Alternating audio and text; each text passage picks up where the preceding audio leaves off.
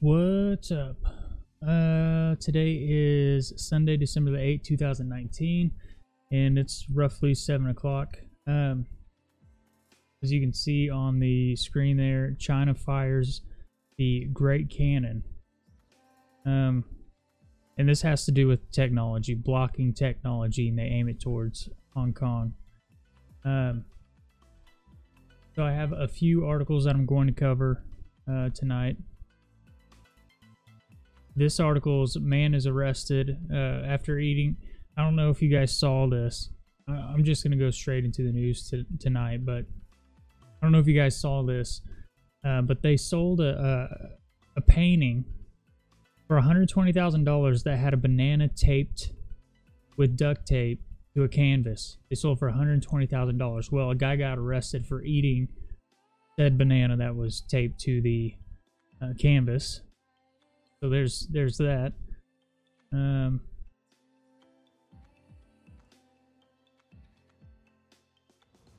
We have first person charged under Florida's red flag law, found guilty. Taco Bell customer arrested for DUI after getting RV stuck backwards in the drive-thru. There's the what the topic of this is: China fires up Great Cannon denial of service blaster and points it towards Hong Kong. There's one about another meteor bright light that was seen over Phoenix. Tesla on autopilot slams into police cruiser. $1 billion surveillance cameras will be watching around the world in 2020. And I talk a lot about facial recognition and technology, so this is just something else that is coming. SpaceX Dragon successfully docked to the ISS. Tory government's giving NHS data to Amazon for free. For the first time, scientists have reversed dementia in mice with drug that reduces brain inflammation. Kremlin commander warns war with West could break out. West could break out with over Arctic. And then this came out not too, probably an hour ago. Moscow to rearm all Arctic units with S-400s to create anti-missile dome over Russian Arctic. U.S. military drone shot down by Russian forces in Libya. How an armed conflict between China and Taiwan would take shape. U.S. Army tanks will test out German active protection system. And President Donald Trump fires warning shots at Kim Jong-un over latest nuclear missile test. I don't know why this isn't on here. I must have deleted it. Hold on just a second. Yeah, I believe I did. There was an article that just came out earlier. I'll pull it up real quick.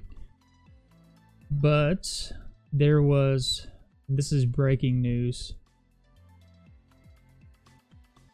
Not breaking as slow as my internet's going tonight, but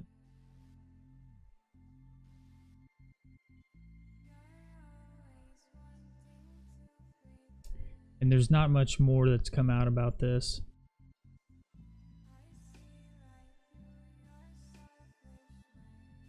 So rocket alert sirens sound at Iraqi Baghdad airport amid reports of blast heard. There is a video linked to this in Twitter. I pulled it up, and all you can hear is the missile warning going off. And there's not, like I said, not much on this. It says sirens went off near Baghdad International Airport in Iraq amid reports that several explosions have hit the surrounding area, and there have been unconfirmed reports of a missile attack.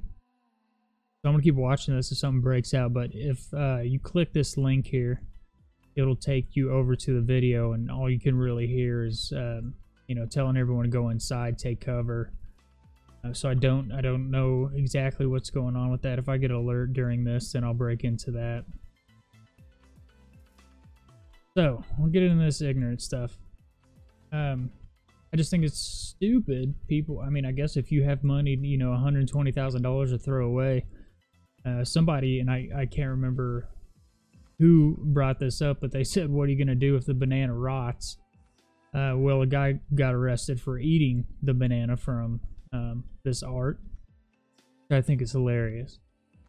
So I'm going to cover you know, get some of this crazy, you know, just dumb stuff out of the way, and then I'm gonna get into the technology part of the stuff I usually cover, and then some of the stuff, you know, the tensions are building up with war. I've covered stuff, you know, Russia's afraid the U.S. and NATO are militarizing space, and then we have them shooting down a drone. We just have all this stuff going on, and there is a build up.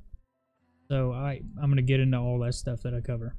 Back to this article. It says, a man who has dubbed himself, quote, the hungry artist, has eaten one of the most expensive bananas on earth and sent ripples through the art world.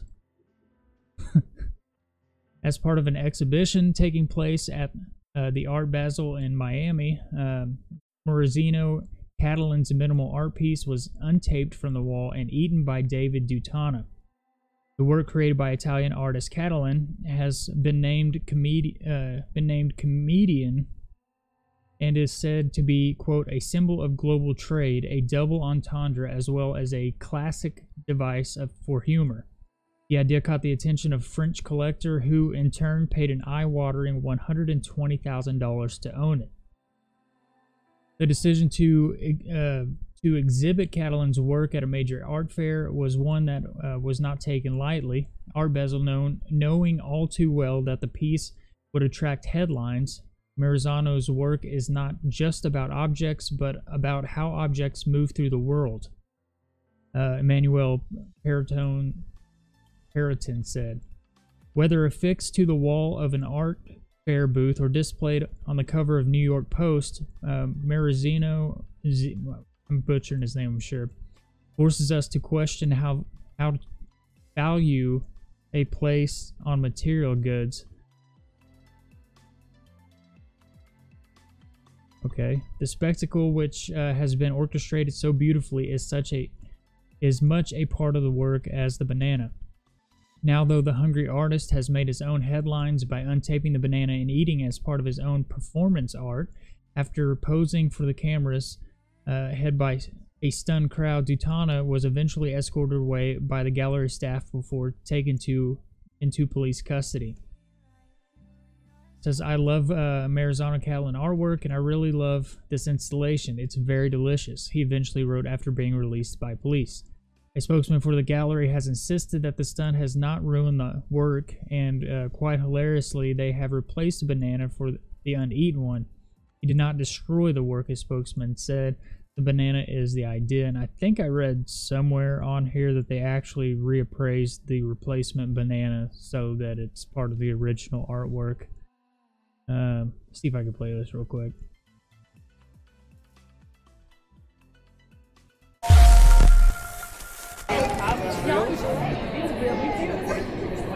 Art performance. What? Art performance. Hungry artist. Yep.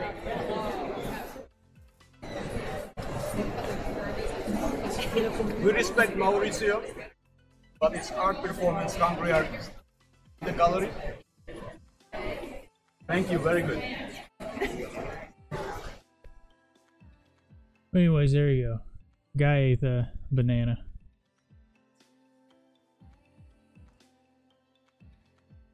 I think is ridiculous. Why anyone? I mean, I'm probably gonna get I guarantee I'll even get a copyright for playing that video.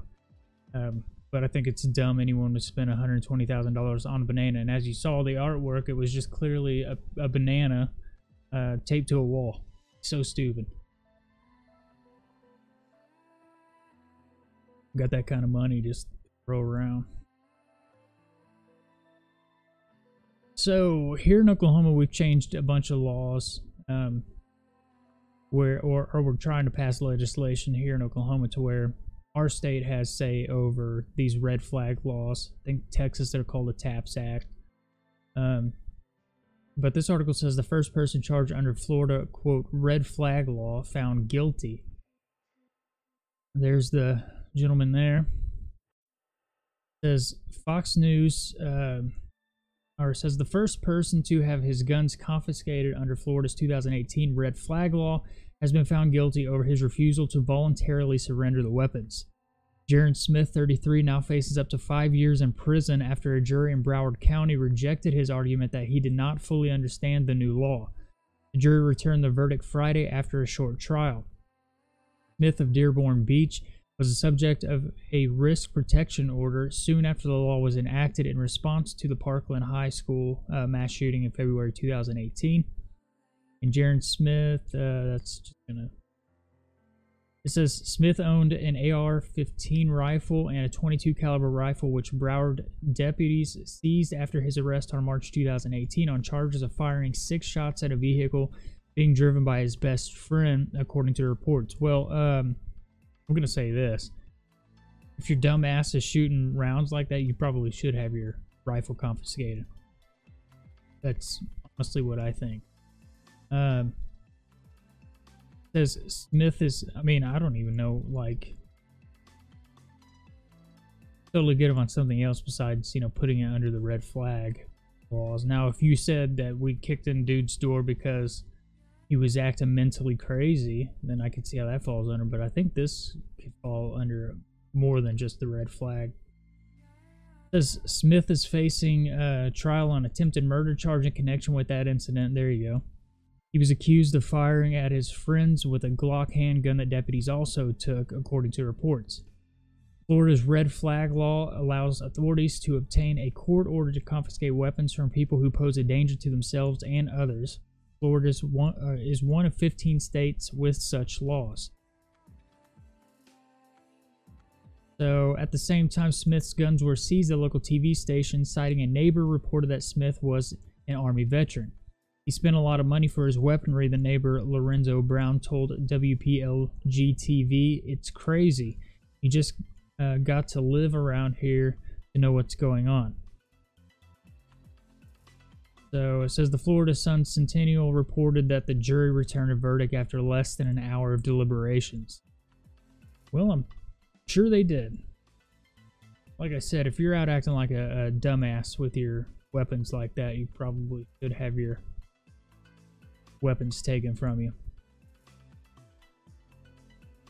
So this one, and I always say this, if you're gonna drink and drive or do drugs, stay at home, because this moron, it says Taco Bell customer arrested for DUI after getting his RV stuck backwards in a drive-thru. Not forwards, but backwards. And there's a picture of his glorious moment. Yeah, he's going the opposite direction. What a moron. Sometimes it's better to skip the drive-thru and just order from the counter. And also, use DoorDash or Uber Eats or any of those things. Don't get behind the wheel and drive your RV drunk. And come on now. You got multiple options out there. There's a woman in Kennewick, Washington, was arrested on Friday after she got her RV stuck in a Taco Bell drive-thru, and police took her into custody on suspicion of driving under the influence. There's the side picture of it there. So it says on top of getting the vehicle stuck, the woman also entered the drive-thru lane through the exit and was driving the wrong way. The Kennewick Police Department shared photos of the RV on their Facebook page, which clearly shows the vehicle facing the wrong way after seemingly entering through the exit. It appears that the large vehicle got stuck trying to make a tight turn around the corner of the restaurant. Police identify the driver as 56-year-old Anastasia M. Etzweiler, I guess. She was taken into custody and booked at the Benton County Jail, Fox 5 reports. Authorities captioned the photos, quote, shortly after midnight, officers responded to a call of an RV stuck in the drive-thru of Taco Bell on Plaza Way. The RV has been driven into the drive-thru the wrong way to begin with, and the driver, Anastasia M. Etzweiler, age 56, was suspected of driving under the influence and was arrested and booked into jail. The RV seemingly got stuck as it attempted to make a tight turn in the drive-thru lane, and despite the serious nature of the allegations on Facebook, still found humor in the situation. One user joked about her driving the wrong way, posting, will you see she went that way because she couldn't get past the height limit bar. Another user joked, "I hope she's got her tacos. I heard the food is not so good at Benton Hilton, aka the county jail." Well, if she would get as sick eating the food at the county jail, but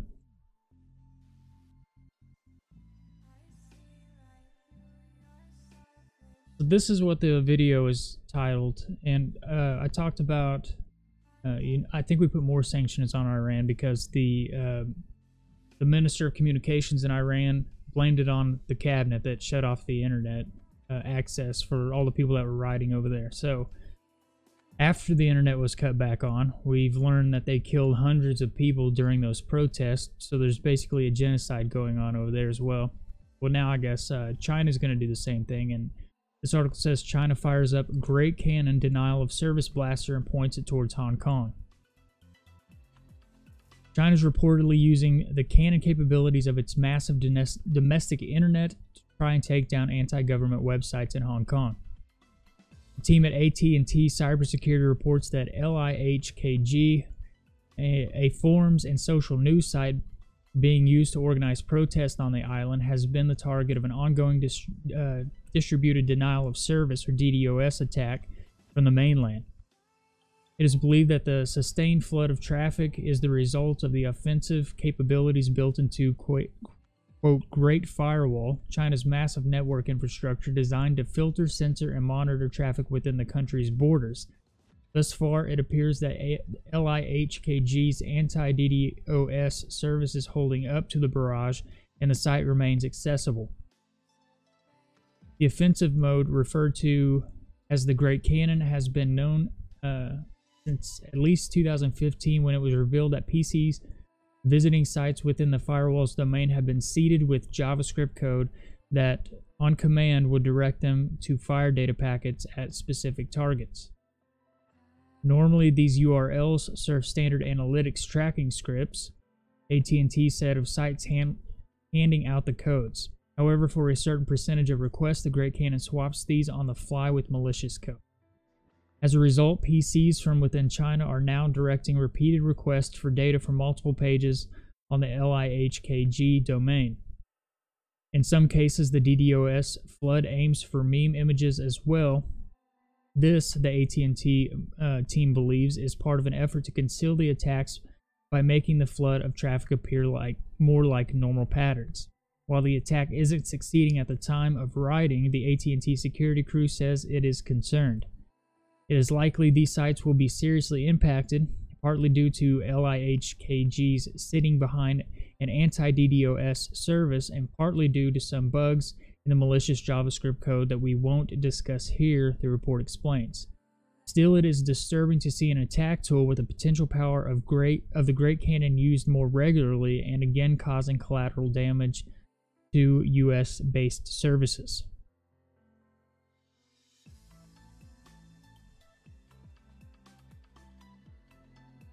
If you believe that they don't have the power to shut down the internet at any moment, they do. They do it all over the world. If you don't think that they can, you're pretty naive.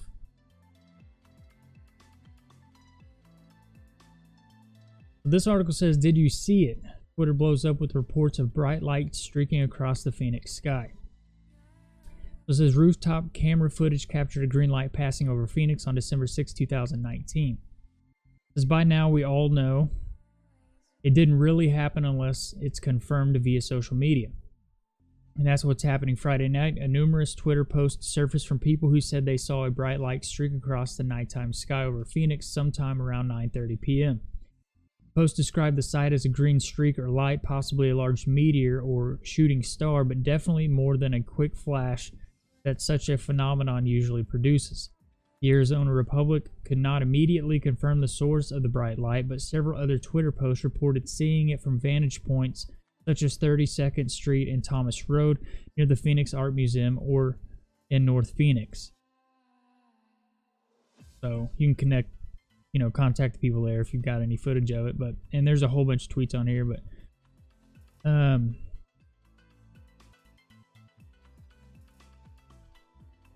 One person said, walked out of the gym only to see the biggest, brightest shooting star, or what it looked like an extremely fast-moving green shooting star. Apparently, I wasn't the only one, judging by the tweets in Arizona. Bright wall ball heading straight towards the ground, tints of green on the tail end. It was east of me. I was Gilbert and Southern, and it was very well illuminated considering light pollution. A couple days ago, we had one that you could see from Oklahoma here. I didn't talk about it. So this is a crazy story.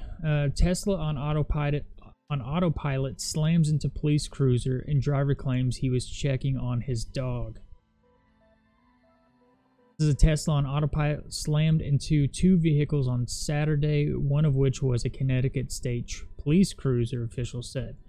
The driver of the Tesla told police that he put the car on autopilot because he was checking on his dog in the back seat, according to a statement from the Connecticut State Police.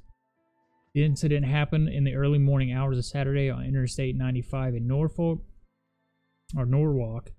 and Connecticut State Police reported a Tesla crashed into a disabled vehicle on the side of the road while in autopilot.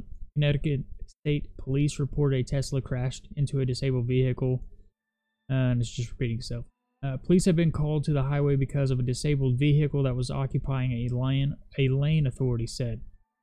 Troopers were waiting for a tow truck for that car. The Tesla, described as a 2018 Model 3, was traveling northbound and struck the rear of the cruiser before continuing in the same direction and hitting the disabled vehicle, according to authorities.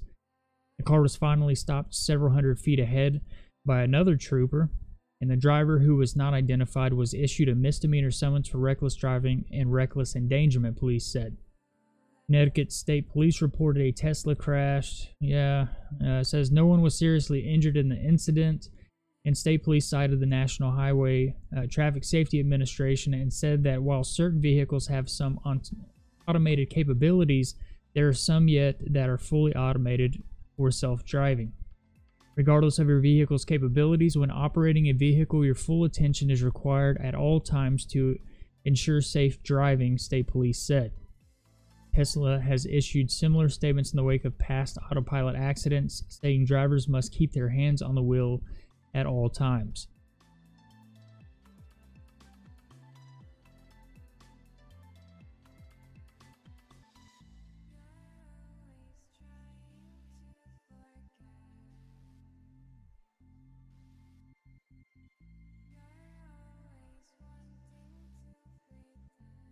So, I want one, but I'm in Oklahoma and I don't think we have charging stations. We don't have anything like that around here for that.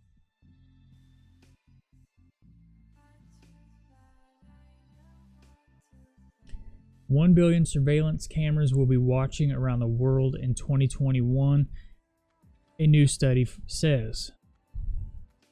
Some of this is old, like I said. I take off Saturday, so. And I cover a lot of this stuff that has to do with surveillance and artificial intelligence, facial recognition software, all that stuff. The surveillance cameras are mounted on a post in Hangzhou. This digital technology company logo is displayed atop the company's headquarters. So there's supposed to be a picture there. I don't have it, but 1 billion surveillance cameras will be watching around the world in 2021, and more than half of those cameras will be in China, according to a report from IHS Markit published on Thursday. And I already told you guys this. Now they're making requirements in China that if you get a new phone contract with them and you sign a contract for a new phone, you have to use facial recognition software to register the phone. So they're really, really going towards the, I guess, technocratic police state. So they're going to be tracked with everything. They're already, they already have the social credit scores. Now it's the facial recognition software is everywhere, and now they're just pretty much going to watch everybody via these cameras. So the article goes on to say the report comes as experts warn about the potential risk of such surveillance technology, including potential access to data by the Chinese government. There are an estimated 770 million surveillance cameras installed around the world today, and 54% of those cameras are in China, according to a pared-down version of the report, which CNBC has seen, and that is set to be made widely available next week. China is home to some of the world's largest makers of video surveillance products, such as Hikvision, Huawei, and Dahua. Yes. China's push to export surveillance camera technology, including liberal democracies, has raised concerns over the risk of data being funneled back to Beijing and the growing influence of the Communist Party. China has built a vast surveillance state that utilizes camera powered by facial recognition software, including cameras perched on streets, buildings, and lampposts that can recognize and identify individuals' faces. Chinese tech companies supply artificial intelligence surveillance technology to 63 countries. Of those, 36 have signed on to China's massive infrastructure project called the Belt and Road Initiative, according to a September report by the Carnegie Endowment for International Peace think tank. Some of these, quote, smart city projects are currently underway in countries like Germany, Spain, and France, according to analysis by the Australian Strategic Policy Institute, or ASPI. China currently has far more installed surveillance cameras than any other region in the world. The Americas are next in line, accounting for 18% of all installed surveillance cameras, and Asia, excluding China, accounted for 15%, the report said. Those same regions will see the greatest growth of surveillance cameras over the next 2 years, the report said, driven by growth in developing countries like India, Brazil, and Indonesia, and the countries are expected to surpass Japan and the UK to join China and the US as the top 5 largest markets for installed surveillance cameras. And I read these articles constantly because I keep trying to tell everybody this stuff is coming here, whether you believe it or not, or you care or not. If you said one thing wrong on your social media that they didn't agree with, and they find you walking to a store, they scan your face, they use facial recognition software, I guarantee they'll use it to track you down and lock you up. Aside from pinging your cell phone, now they're just going to be able to scan your face. And if they're not doing it like we've said about the Ring doorbell and the software they're trying to implement in that, they're going to use all this technology to tell on you, and we're going to be overcome by this stuff to where you can't get away from it anymore. The cell phone thing was pretty much a choice back in the day. Now I think there's more people have more cell phones than there are actual people here. So that was a convenience, and it was kind of expensive at first, and now everybody has it. So this is just, I say it all the time, we've allowed this to happen, and because we've allowed this to happen, it's just there's gonna be influx of it. The technology is gonna take over. It's gonna track everything that we do, and I'm not being paranoid. I'm telling you this is gonna happen. We were talking about this 10 years ago, but just within the past 2 years, it's ramped up substantially faster than it has in a past 5 years. It's skyrocketing towards more and more control, and we're just allowing it. So the report goes, or the article goes on to say, the report also indicated that if the data were to be broken down by the number of installed surveillance cameras per person, the U.S. actually is actually not far behind China. In 2018, one camera was installed for every 4.1 people in China. In the U.S. during the same year, there was one installed camera for every 4.6 people.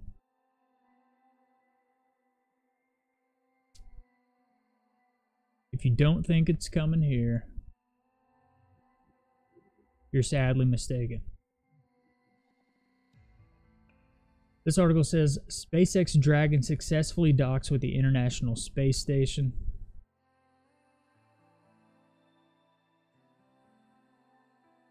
So, SpaceX Dragon, a reusable cargo spacecraft launched by the company's Falcon 9 rocket, has reached the International Space Station for a successful supply delivery, SpaceX tweeted on Sunday.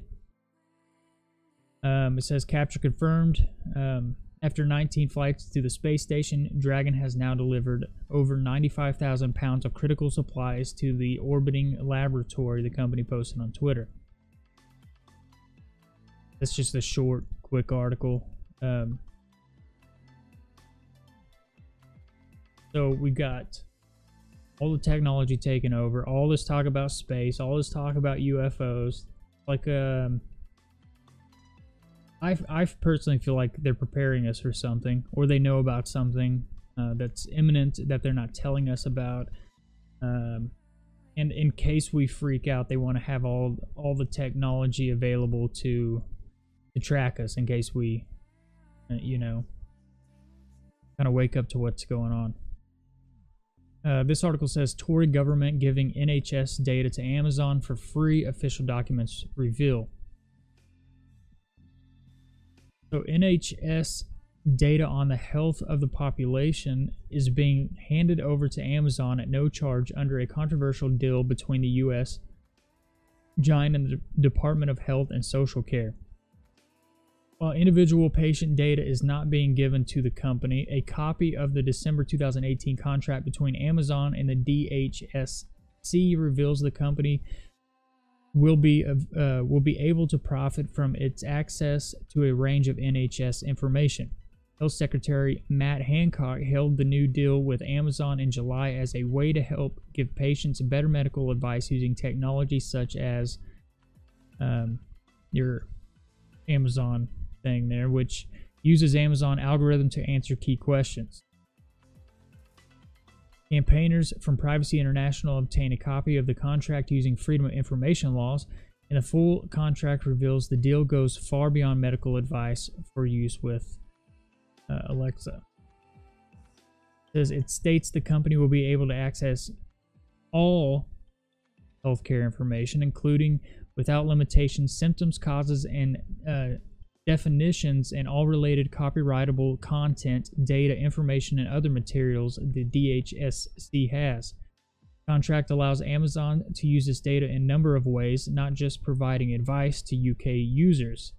It also blocks the DHSC from issuing any publicity about Amazon's consent, saying, quote, may not issue a press release or any other publicity in connection with or related to this agreement or Amazon's use of DHSC content without the prior written consent of Amazon.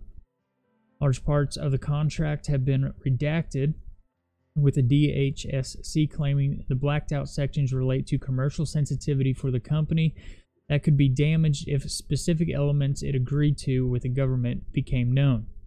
In a report on the contract, Privacy International said, while this particular contract may sound harmless at first, after all, it is good news if Amazon uses the NHS as a trusted source for information for medical queries, and we should not be naive about the intentions of big companies that are preying over the NHS.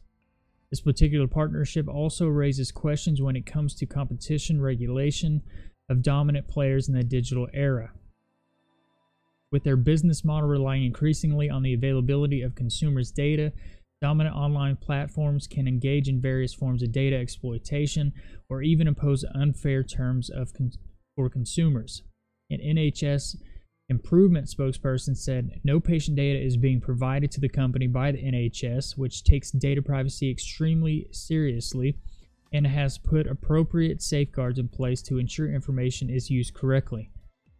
Moreover, the use of NHS data comes in the involvement of private companies in the NHS has featured heavily in the general election campaign, with Labour using leaked documents to show drug companies want to increase the cost of medicines for the NHS. Last year, Amazon saw its UK corporation tax bill fall 4.6, despite profits tripling to 80 million and turnover reaching more than 2 billion. The Conservatives have suggested they will bring in an Amazon tax to target digital companies. And all the links to everything that I talk about are in the description below. And you can go and click on this, but as you can see down here at the bottom, it says the full contract has been made available here. This isn't necessarily for us here, but I read news from all over the place. There's more people that listen to the podcast overseas, so I cover a lot of stuff over there. What we do here in this country, and I tell people this all the time, and they don't believe me. I don't think a lot of people believe me. Some people who listen to this, will talk in the chat or we'll have conversations in private that we know this, that our government pretty much hires corporations to go around the Constitution and then gather information that way.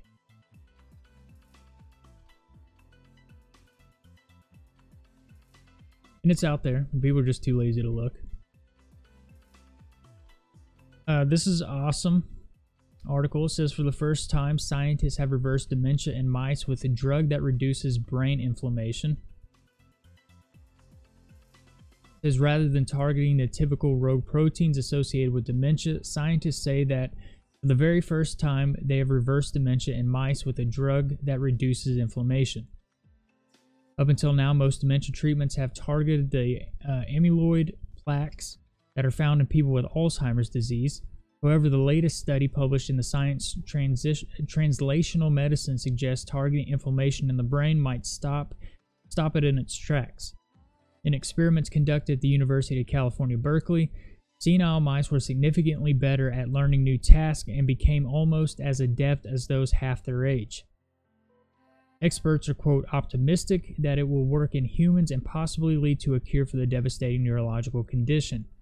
Not only that, they hope that any drugs developed with their strategy can also help brains recover from strokes, concussions, or traumatic brain injuries. The successful treatment in mice supports a growing body of research which says that our blood-brain barriers begin to leak as we get older, and this is the filtration system that blocks infectious organisms, letting in chemicals that destroy neurons. As previous MRIs scans by study co-author Professor Alan Friedman have found that the barrier breaks down in nearly 60% of people by the age of 70. Experiments in mice showed this causes an inflammatory fog that alters the brain rhythms, causing tiny seizure-like events. This leads to momentary lapses in the hippocampus that controls memory, shedding fresh light into the symptoms of dementia and other degenerative brain diseases.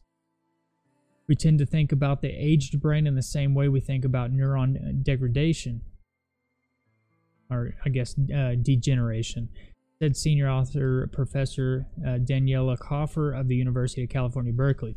Age involves loss of function and dead cells, but our new data tell a different story about why the aged brain is not functioning well. It's become of this, quote, fog of inflammatory load, but when you remove the inflammatory fog within days, the aged brain acts like a young brain, he added. It is really, really optimistic finding in terms of capacity for plasticity that exists in the brain. We can reverse brain aging. Scans called EEGs revealed similar brainwave disruption in humans with Alzheimer's, mild cognitive impairment, and epilepsy. It means leaky barriers and abnormal brain rhythms detectable by MRI or EEG scans respectively can be used to flag people with dementia as well as signal intervention opportunity using a drug to slow or reverse the disease. The drug called IPW blocks a gene known as TGF-B that fuels the inflammation triggering blood protein albumin. We now have 2 biomarkers that tell you exactly where the blood-brain barrier is leaking so you can select patients for treatment and make decisions about how long you give the drug, said Professor Koffer. You can follow them, and when the blood-brain barrier is healed, you no longer need the drug. When they gave the drug to mice in doses that lowered the gene's activity, the brains looked much younger, and there was less inflammation and improved brain waves as well as reduced seizure susceptibility. The mice also navigated a maze and learned spatial tasks similarly to young mouse. In an analysis of brain tissue from humans, Professor Koffer found evidence of albumin in aged brains and increased neuroinflammation and TGF-B production. Professor Friedman of Ben Gurion University of the Negev in Israel developed a scanning technique called DCE, or dynamic contrast contrast enhanced, a special type of MRI, and this detects more leakage in the blood-brain barrier of people with greater cognitive decline. Altogether, the evidence points to a dysfunction in the brain's blood filtration system as one of the earliest triggers of neurological aging, said Coffer. Her team have now started a company to develop a drug to heal the blood-brain barrier for clinical treatment, and it may eventually help older adults with dementia or Alzheimer's disease who have demonstrated leakage of the blood-brain barrier. We got to this through the back door, and we started with questions about plasticity having to do with the blood-brain barrier, traumatic brain injury, and how epilepsy develops, said Coffer. But after we learned a lot about the mechanisms, we started thinking that maybe in aging it is the same story. This new biology, a completely new angle on why neurological function deteriorates as the brain ages. Currently, the only drugs for dementia or Alzheimer's treat the symptoms and not the cause. The new drug, however, opens the door to changing just that.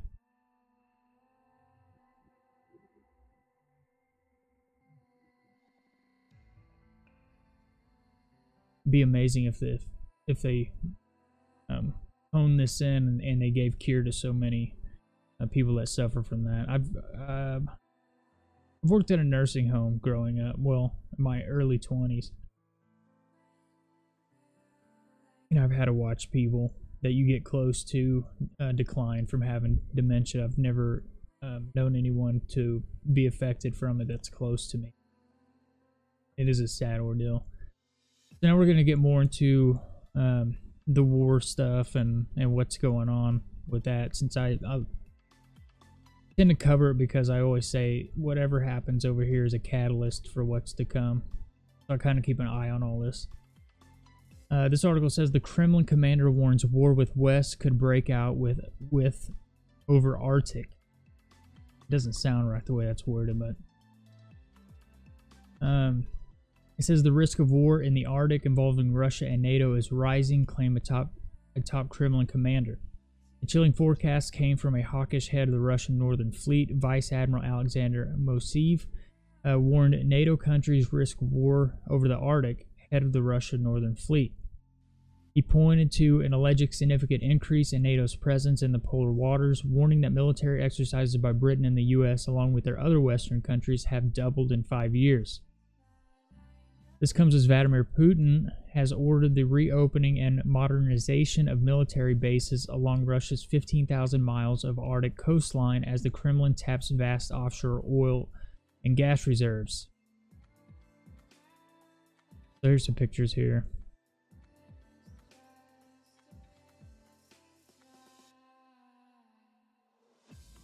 This is Russia first combat icebreaker pictured above. So there's a bunch of pictures. If you guys want to go look at the pictures on here, it's just military people in their equipment. Then in the near future, we should expect a further increase in the military presence of the combined armed forces, said, and as a result, an increase in the likelihood of conflict, said Moiseev, urging NATO to keep out of what Moscow sees as its mineral-rich polar backyard. In recent years, the joint armed forces of the alliance member states have carried out dozens of exercises in the close proximity of our northern borders. The drills were different in size and involved various weaponry ranging from nuclear submarines, carrier battle groups, and other units including special operations forces. The Northern Fleet commander accused the West of seeking to pressure Russia with sanctions and politicize multilateral cooperation in the Arctic. He accused NATO countries of failing to recognize Russia's national interest and a readiness to use military force as a means to achieve political goals. Some more pictures here.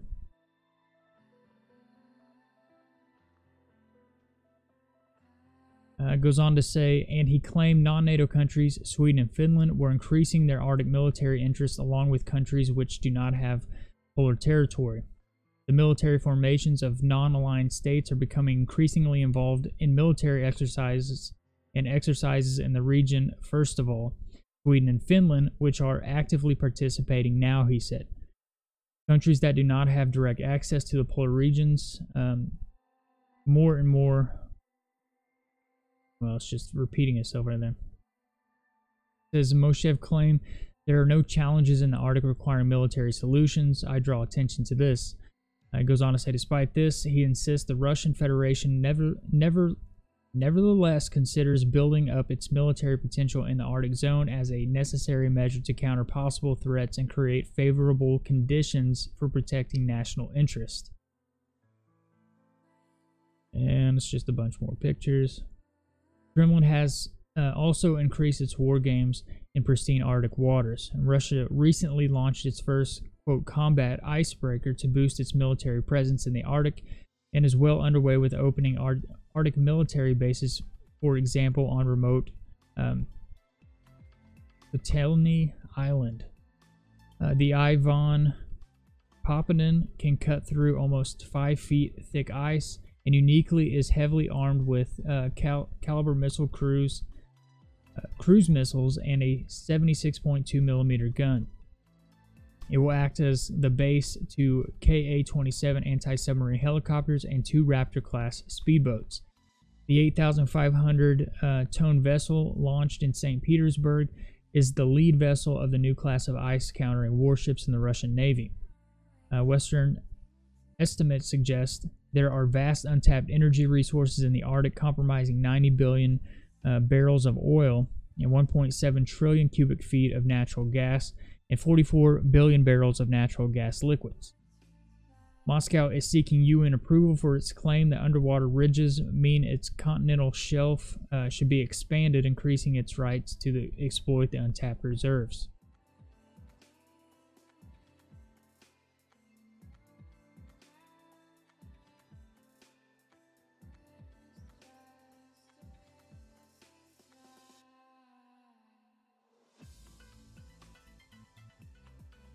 So, I read that article because this evening, as I was preparing to do this, this article came out, and I don't think it's very long.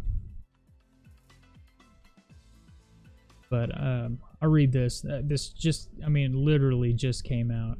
It says, Moscow to rearm all Arctic units with S-400s to create anti-missile dome over Russia Arctic. So now, I read that article, and now they're going to their S-400 ground-air missile defense systems, the same ones they sold Turkey a few years back.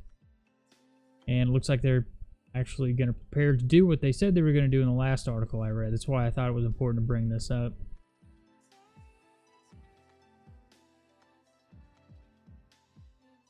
All anti-aircraft regiment of Russia's Northern Fleet will be equipped with state-of-the-art S-400 air defense systems in the next few years to create an anti-missile dome able to thwart any enemy incursions, the Russian Navy said.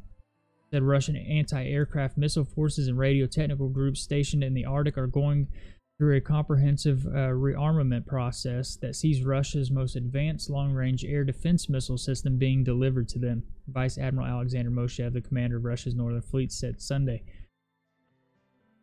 I'm not going to read this because it pretty much just reiterates the last article. So I went through all that. They want the rights, the mineral rights there, and now it looks like they're going to beef up their security with the S-400 missile defense system. And then on to this article, U.S. military drones shot down by Russia forces in Libya. This came out today also.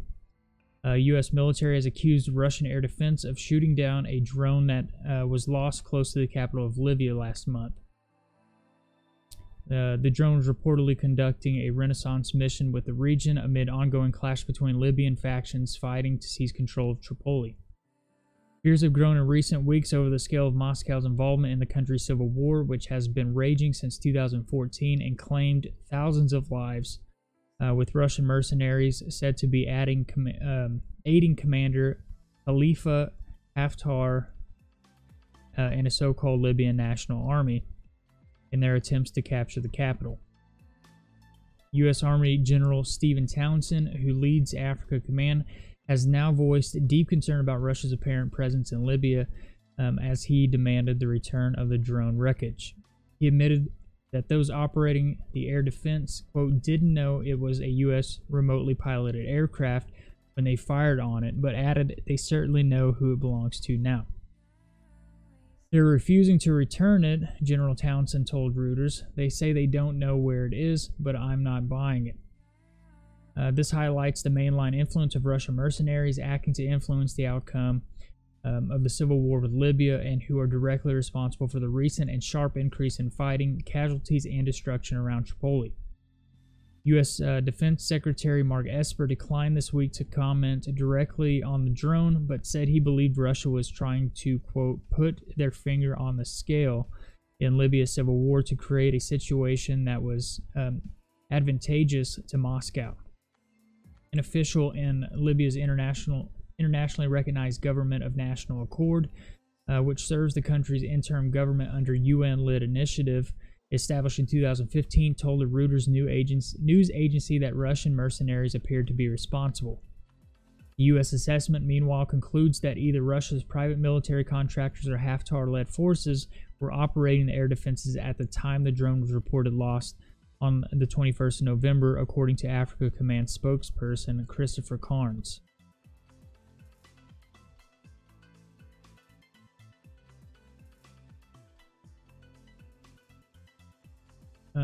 So Muhammad Ali Abdallah, advisor for U.S. Affairs in Libya's GNA, said the U.S. drone had come down near the pro-LNA stronghold of Tarwana, 40 miles southeast of Tripoli. More than 1,400 Russian mercenaries were deployed with the LNA, he added, and only the Russians have that ability, and they were operating where it happened. Says it is our understanding that Haftar, however you say that, was asked by his Russian partners to claim responsibility despite not having the capability or equipment to shoot down a U.S. drone. Fighters loyal to the Libyan government of the National Accord gather during clashes with... so there's a picture. Says Mr. Haftar, who claims to be fighting to rid Tripoli of Islamicist-leaning armed groups, has also received support from the United Arab Emirates and Egypt, according to diplomats and Tripoli officials. Russian authorities deny using contractors in any foreign military theater and say Russian civilians who may be fighting abroad are volunteers. The LNA denies it has foreign backing.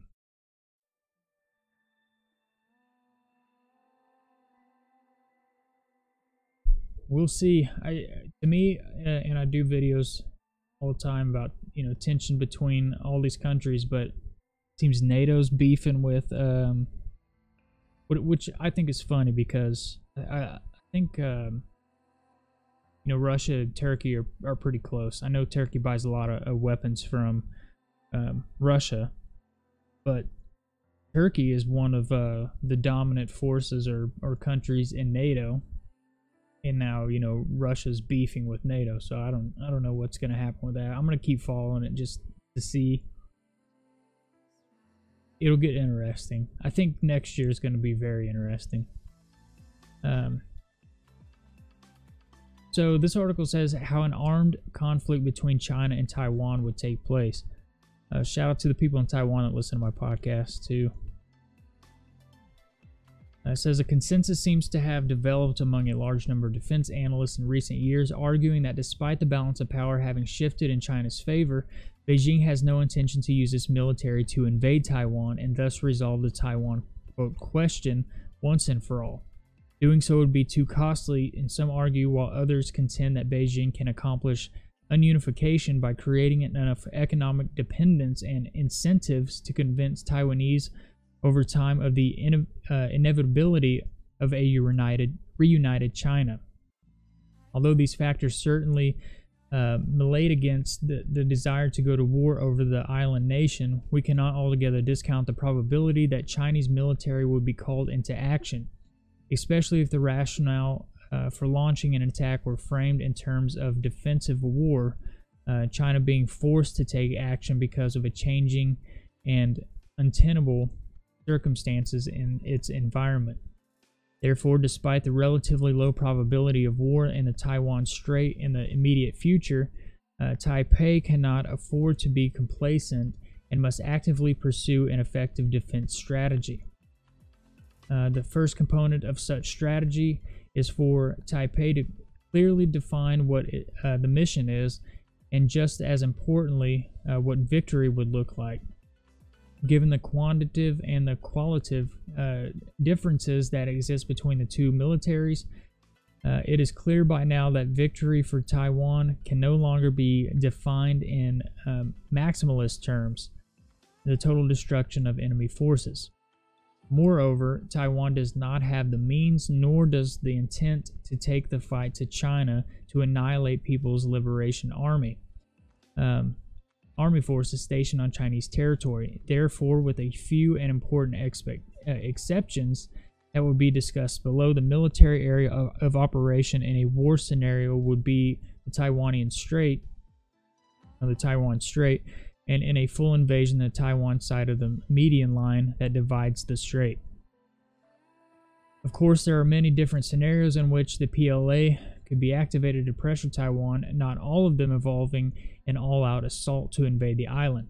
The PLA Navy and Air Force, for example, can be used to blockade Taiwan, while the 2nd Artillery Corps could be called upon to launch decapitation missile attacks against the Taiwanese leadership and other key targets across Taiwan, such as radar sites, airstrips, naval bases, and its C4 ISR architecture.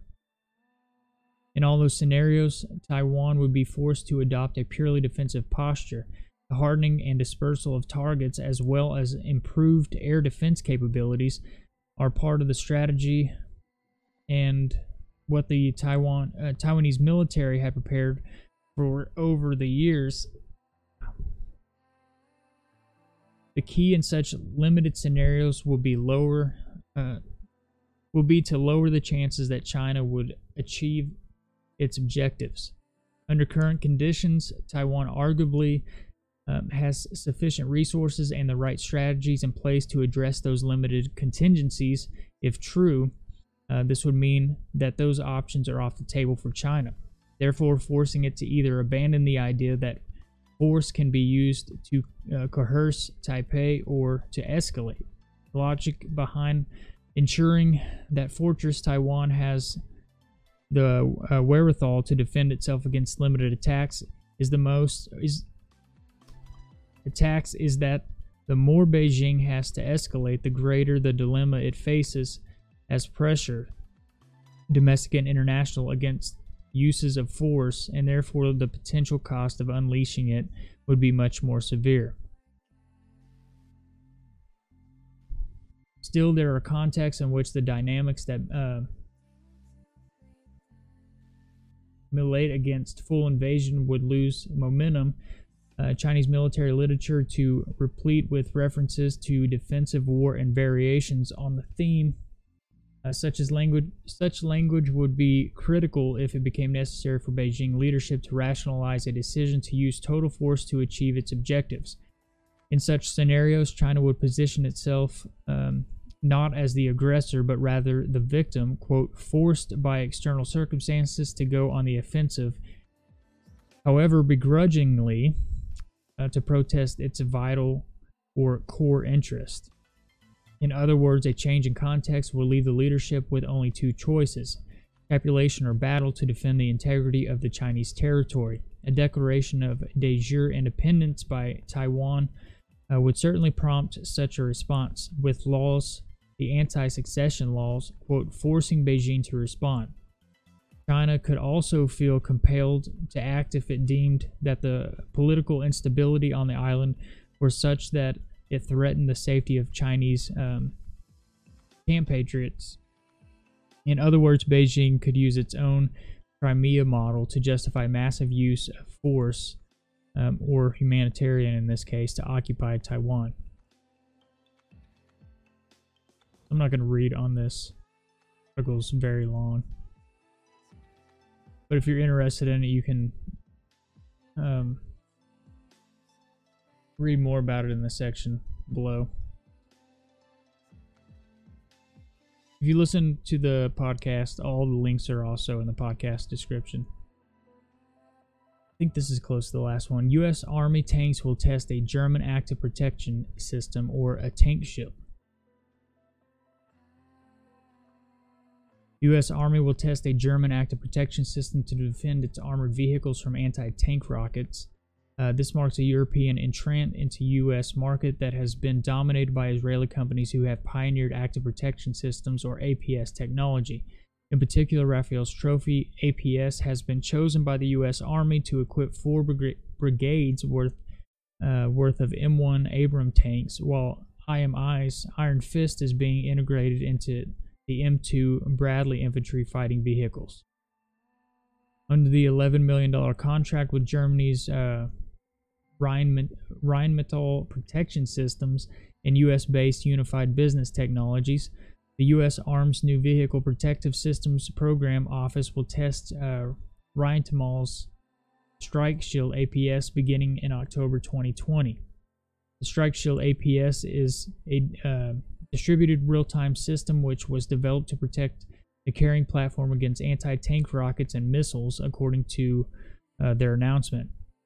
It therefore can operate in the immediate vicinity of the vehicle to be protected. Additionally, the Strike Shield, the technical requirements of large caliber kinetic energy defeat are addressed, which is a unique combination of threats to protect against and reason for the promising overall outlook. Trophy works by using radar and electro-optical sensors to detect incoming anti-tank missiles, calculate their trajectory, and fire a salvo of shotgun-like pellets to destroy the missiles before they hit the vehicle. However, Pentagon auditors raised questions last year about the Army's testing of Trophy, including whether the test reflected combat conditions as well as whether the 5,000-pound weight of the Trophy would hammer vehicle performance. Rheinmetall is touting Strike Shield as a hybrid approach that combines active systems and passive systems that shield the active APS components. The hybrid protection model allows for an integrated approach. Passive protection components simultaneously serve as interface and shield for the components of the active protection system, the company said. Conversely, the Strike Shield APS components comprise ballistic functions and characteristics. The external protection layer protects these components against shell fragments, small arms fire, and other sources of mechanical stress. The Strike Shield countermeasures are embedded in the first protection plate from the outside and serve simultaneously as part of the first layer of passive protection. The sensors of the system are contained in the space in between. Significantly, Rheinmetall advertises Strike Shield as suitable for both tracked and wheeled vehicles, and the U.S. Army is working on multiple new armored vehicle programs, including the Armored Multi-Purpose Vehicle Replacement for the Workhorse M113 family of support vehicles, the Mobile Protective Firepower Light Tank, and the optionally manned fighting vehicle replacement for the M2 Bradley infantry fighting vehicle. The next generation of armored vehicles is likely to be smaller and lighter than the Cold War Abrams and Bradley, and this means that 5,000-pound APS like the Trophy could be a problem for tanks and infantry fighting vehicles, let alone lighter vehicles like the Stryker, for which the Army is facing difficulties finding a suitable APS. Nor is the weight the only problem. While Iron Fist only weighs about 450 pounds, light enough to be mounted on a Bradley, the M2A3 version of the Bradley doesn't generate enough electrical power to operate Iron Fist, Pentagon auditors warn. Nonetheless, APS is a much better solution than earlier tank defense technologies like explosive reactive armor that stop anti-tank rockets by detonating charges on a tank's hull. It says, more important, the tanks are more endangered than ever by smart weapons such as laser-guided anti-tank missiles. And it says the APS gives armored giants a new lease on life. I think once they integrate those the DEWs and the laser beams on everything, they're just going to be able to melt through all that metal. They're already doing tests on it, so.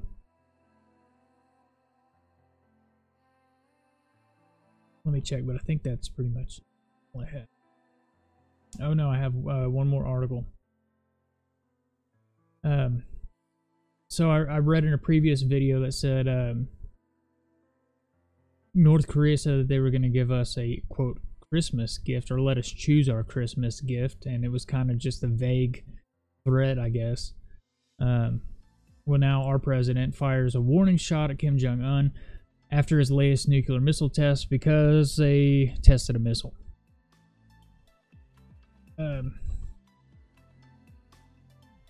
So Donald Trump today warned trigger-happy North Korea it has too much to lose hours after its latest controversial missile test. The tough-talking U.S. president took to Twitter to take aim at Kim Jong-un by telling him to stick to his pledge to stop his nuclear ambitions now.